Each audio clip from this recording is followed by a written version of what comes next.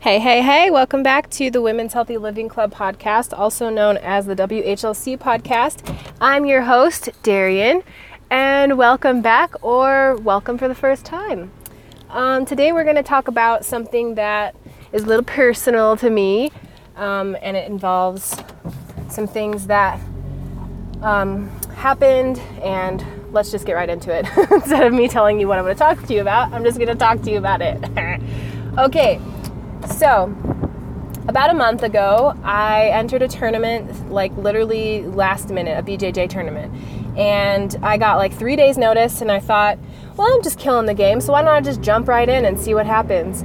Stupid thought. I had already signed up for a competition about, I would say a couple months, like 2 months out from this spontaneous one I decided to do. And I thought it would be a good idea because I just got my blue belt, so I was a little nervous about competing for the first time at blue. I knew that it was going to be a totally different ball game, and it was. So I thought this competition was supposed to be kind of smaller, and it was made for white belts and blue belts only, for the noob. And I was like, perfect, I'm a new blue belt. That would be great. So I wanted to do this one just to break the ice before the larger one, and that was my intention behind it. So I hadn't even started really training hard for the larger tournament as a fight to win tournament, and so I was not the most prepared in the world for competition. And honestly, looking back, like my mindset was not even there, and it was just. I just kind of half-assed it, and I earned what happened because of that. I learned right away that really you should never just half-ass a tournament. No matter how good you are, no matter how many medals you've gotten,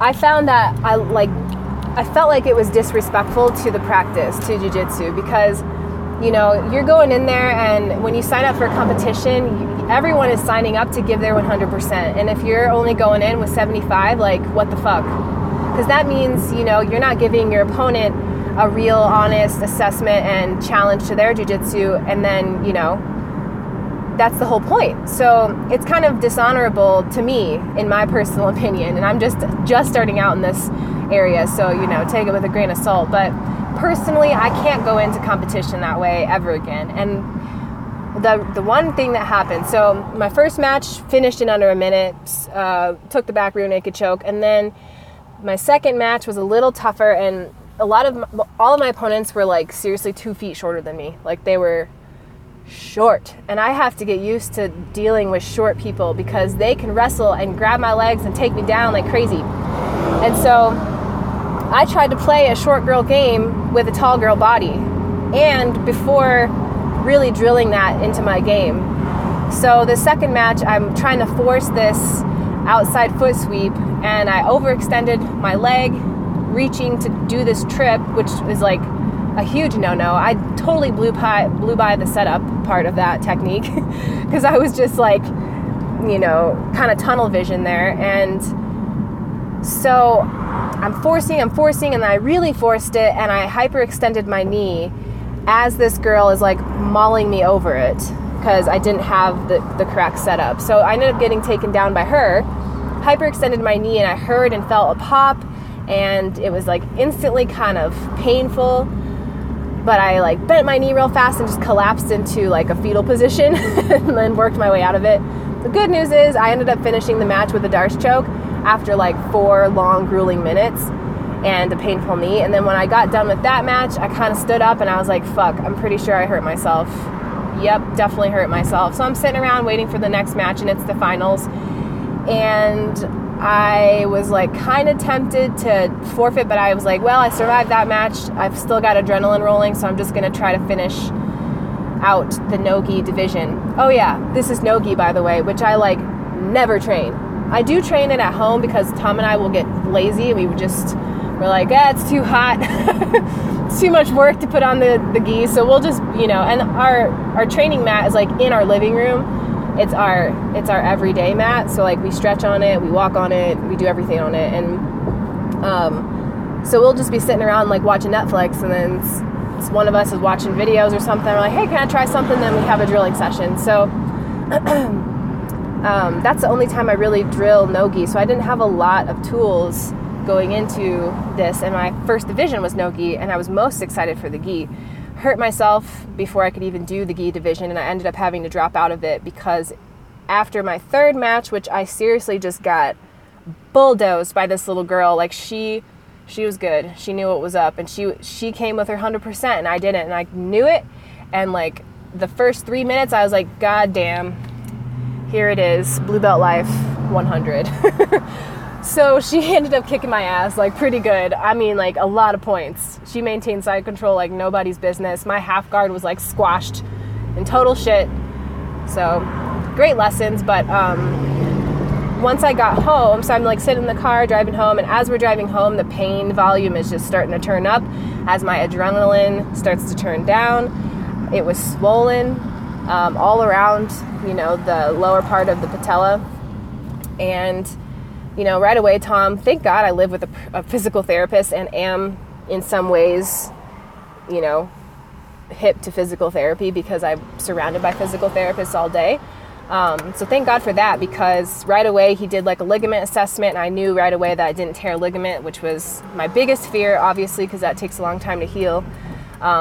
So we ultimately came to understand that it was a meniscus tear or just like a bruising or whatever. So the lateral part, or the outside part of my knee was really painful, and then I also probably strained the back of my knee, some of those hamstring tie-in muscles there.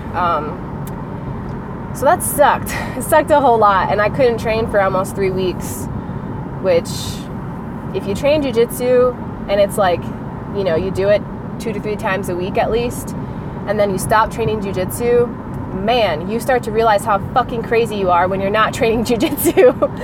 And so it was a hot struggle for me. I came across a lot of like real practical lessons during that stint of sitting out, and I've had to sit out from jiu-jitsu before, but it was really early on, and I was still a white belt, and it didn't really it mattered because I was like on that that white belt craze where you're like, oh my god, jiu-jitsu is live, jiu-jitsu is the top space. And so I was on that for a little bit, and when I had to sit out, it did suck, but it didn't suck as bad as having to sit out from a tournament that you planned to kill it at later because you decided to jump into a smaller tournament and you got your ass whooped and you hurt yourself. Talk about humbling, right? So to humble even further, not training jiu-jitsu. So here's the thing, my lifestyle setup, jiu-jitsu is a lot of energy, and it's complex, and it requires just a lot of processing, more than any other sport I've ever done in my life. Like, it's insane, a level of attention and physicality you need to be successful. And so I was kind of relying on jiu-jitsu in a way to keep me healthy. So think about that. I was relying on a physical activity. If I just do jiu-jitsu, I'll stay healthy forever because it requires so much energy, and it'll keep me fit and lean and all that business. And when it got taken away, I came to realize, it doesn't work that way. That's trying to cheat the system. I can't do it that way. And what I learned right away was that I have to be able to pursue health without jiu-jitsu. I have to be healthy for jiu-jitsu. Jiu-jitsu doesn't make me healthy. And, it was a real kind of eye-opener when I had to sit out, and I gained like 15 pounds because what I was doing before was just eating whatever the hell I wanted because I knew I'd be training that night, and I would just, I'll just train hard tonight. I'll just train hard tonight. Or, I'll just do a couple extra matches or whatever. And it turns out that it doesn't work that way. It's definitely better to be healthy and be living a healthy lifestyle for the purpose of doing jiu-jitsu, to better your jiu-jitsu, to make you more capable. That was a huge lesson that I had to learn. And so the thing that I wanted to tell you that I was doing is a little while ago, before the Denver Open, there was an Open in April, I think it was. April or May. I honestly don't remember when it was, but had to cut a little bit of weight, and I'd just gone through my Paul Chek holistic lifestyle course, and like, because I was so full of motivation and information, and you know, Paul Chek is a pretty magnetic person. He just can say it like it is and get you to understand it right away, like you're 5. It's beautiful. So I was full of this motivation, and I managed to get off of caffeine, like totally, no coffee, no nothing, and I felt amazing energy-wise, like I'd never felt before. And then I also managed to, I'm gonna say, get off of excess processed sugar. I was still having a little bit of processed sugar, but I made it like 2 months, and I felt better than I'd ever felt in my life. I would wake up like ready and energized and enthusiastic about the day, and that would last and be content and even all the way throughout every day. And it was like, what is this? I didn't know this could even happen. So right before the Chicago Open, so I was doing that all the way up to the Open, and I had 1 week before the Open, and I looked at my division, and my division I was in was going to be the lightweight division, and it was stacked, really stacked. And it was my goal. One of my goals was to win an Open, an IBJJF Open. And this was going to be the first one that Denver ever had. So I thought, you know, I want to be the first champion. That'd be so cool. So I was kind of, mulling it over with Tom, like, what do you think we should do? I don't know. I'm thinking about, because I was like 2 pounds away. So I could have, cut a lot of weight real hard, suffered throughout the week, made the weight, and then tried to perform. The other option was to, not do that and move up a weight class before the deadline. And it just so happened that we had family coming into town that weekend before the tournament, and just, they were on vacation mode. So they were like, as soon as they got here, they're like, let's go out to eat, let's go get brunch. And I was like, God damn it, here we go. And kind of at the last minute, I decided to move up weight classes. Sorry about the motorcycle. He's kind of being a jerk, revving up right now. It's like 20 miles an hour. I don't know why he's doing that. But anyway, I decided last minute to up the weight class. And for whatever reason, I'd been so strong and feeling so amazing all that time. But I thought, well, if I'm moving up a weight class, I've got to gain weight now. So I used it as this stupid excuse to pack on like more weight so I would be heavier in my weight class. And I did not do it the way I should have or could have. I could have just stacked on the potatoes, ate a butt ton of rice, kept it all whole food, but no, I decided to eat a fuck ton of junk food. Processed sugar, oils, tons of salt, just poor quality food. And I, in fact, made myself sick, where I was like, I cannot eat any more at all. And Tom's like, well, you gotta have some pre-training food. And I just, nope, couldn't even do it. I was like stacked to the max. It was gonna make me sick if I ate any more food. So since then, I just continued that on, and then jumped into another tournament, hurt myself, had to sit out of jiu-jitsu, gained like 15 pounds. Now, I have the type of shape where I'd have to gain a lot of weight before you could tell that I gained weight. I'm talking like 30 pounds before you're like, oh, Darian looks a little bigger. It would take like 30 pounds because I just have a naturally muscular build. And so when I put on fat, it just covers the muscles, and they just look like a little bit bigger muscles, but they still look muscular. But I know, I can tell when I've put on weight or am a little heavier because 1, I move more slowly, 2, I'm out of breath quicker, and 3, my activity tolerance is like zilch. It's hardly there. So, damn this motorcycle. I gotta roll up my dang windows and die in the heat because this guy in front of me. But anyway, so in lieu of all this happening, I decided to start a sugar-free challenge. And before I did the challenge by myself, I was kind of like posting about it, like, yay, I made it this many days and I'm feeling this way. But I didn't make like a huge deal out of it. And this time I'm trying to bring in some other women to keep me accountable, and so that I can help keep them accountable. So in the sugar-free challenge, the first week is going to be kind of a mirror of how I did it for those first 2 months. I was still eating fruit. I was still eating as many whole foods and vegetables as I wanted. That includes any of the starches, bananas, potatoes, rice, any of that, as much as I wanted, whenever I wanted. And when I did it before, I started my the 2-month stint that I did, I had started at 152 the weekend before I cut everything out, and that included dairy too. I wasn't having any dairy, and I wasn't having any bread either. So keep that in mind. But so I started at 152 pounds, and by the time that was all over, I made it down to 140. So 12 pounds of inflammation just gone like that in 2 months. And I was pretty happy with my results. I felt amazing. And during that time, I was still having dark chocolate chips. I don't know, I would say 3 to 6 tablespoons, depending on the day and stress level. And I was still having maple syrup.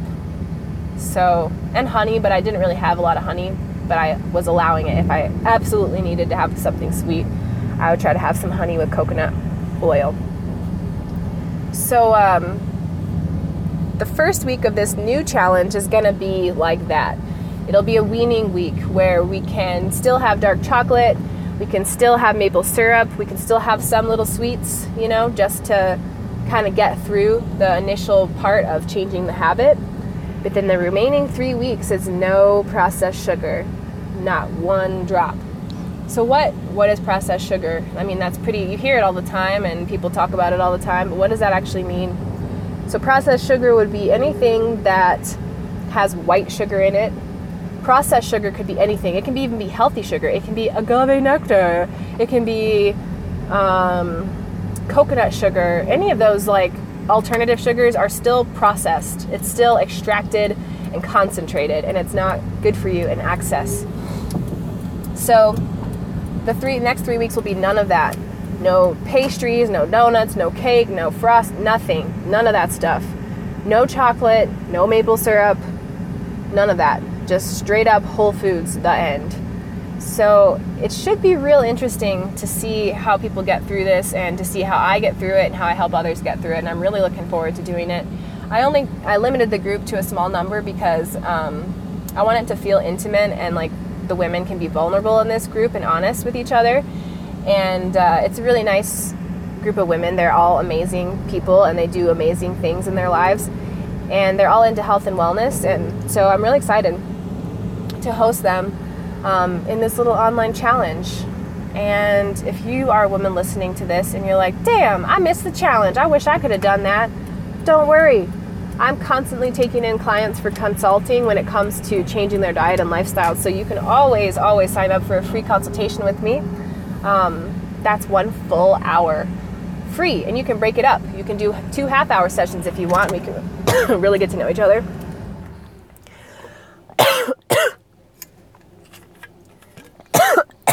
Oh my God, I'm dying. Hold on. Hashtag sip of water.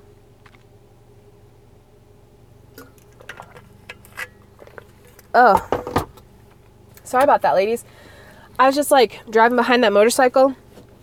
So I turned up my air conditioner like way high and rolled out my windows, and then the air conditioner, the dryness, like choked me. But I'm good now. I'm all right. Anyway, so it's been about 20 minutes. I just wanted to take a quick a quick 20 minutes to talk about that story and just kind of go through, give you an insight on like, you know, what happens when an athlete gets injured and that perspective behind it, and kind of give you some insight into, you know, the woes and the highs and lows of being a holistic health coach and things like that. Because, you know, no matter who you follow, who you trust and believe to be the best health coach on earth. Oh shit. Messed up my car. No matter who you think is doing it like 100% amazing, they're probably not doing it 100% amazing. And if they are, dude, good for them. But I caution you to think about, you know, when you are really, really, really strict with your diet, sometimes that can cause more stress than necessary. And sure, they may have a wonderful looking body and it may be lean and mean and what have you, but think about, you know, there's a lot of stuff that you can't see.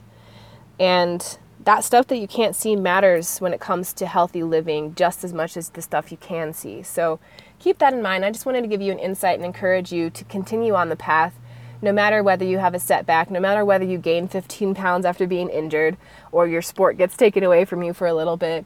There are ways to continue on the path. And I'm grateful that I got this injury, really, because, it came with a lot of lessons. And I respect pain in that way and injury that way. As soon as I get injured or I have some type of pain or whatever, I will sit with that pain and think to myself, like, what am I supposed to learn from this? This is trying to teach me something. It happened for a reason. What can I gain from this? Because pain is like the loudest teacher we have in life, really. It's the most close to home. It's the most immediate. If you're in pain, you're going to know right away, and it's going to bring you some awareness right away. Like, I couldn't even walk with the way my knee was the next day. I had to walk so slow, and then more walking just made it worse, and it was really hard. But I definitely think it's developed a lot more awareness of, like, what am I doing with my legs? Are you kidding? The motorcycle guy is fucking back. Like, I just saw him park, and now he's, like, in my parking lot. Oh, he's just turning around. Okay. Anyway, it really helped me kind of learn. The biggest thing I learned is, one, I need to slow the frick down. Okay, I was just like, I got my blue belt and I was like, yeah, I'm just going to jump into every competition ever and just kill the game and train like a freaking wild child and I'll just be amazing. But it is a long road.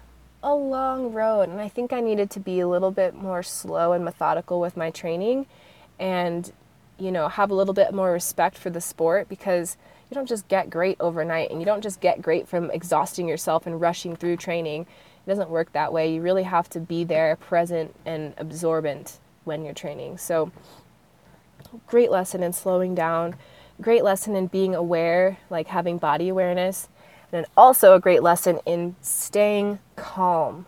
Because I was about to lose my shit, because I thought I wouldn't be able to train for months and months and months. And I was like, oh my God, what am I going to do? It's over. I killed it. It's over. It's not over. You always heal. It's just a matter of patience. Anyway, thanks for listening. Look forward to more podcasts. This one was kind of random and unplanned, but I'm glad I did it. I hope you're glad I did it too and that you've enjoyed it. I can't wait to talk to you again and fill up your car or your home or your earbud with my voice. Until I talk to you again, please take very good care of yourself, and I hope that you have a pleasant experience from here and on. Until the next time, I say good day.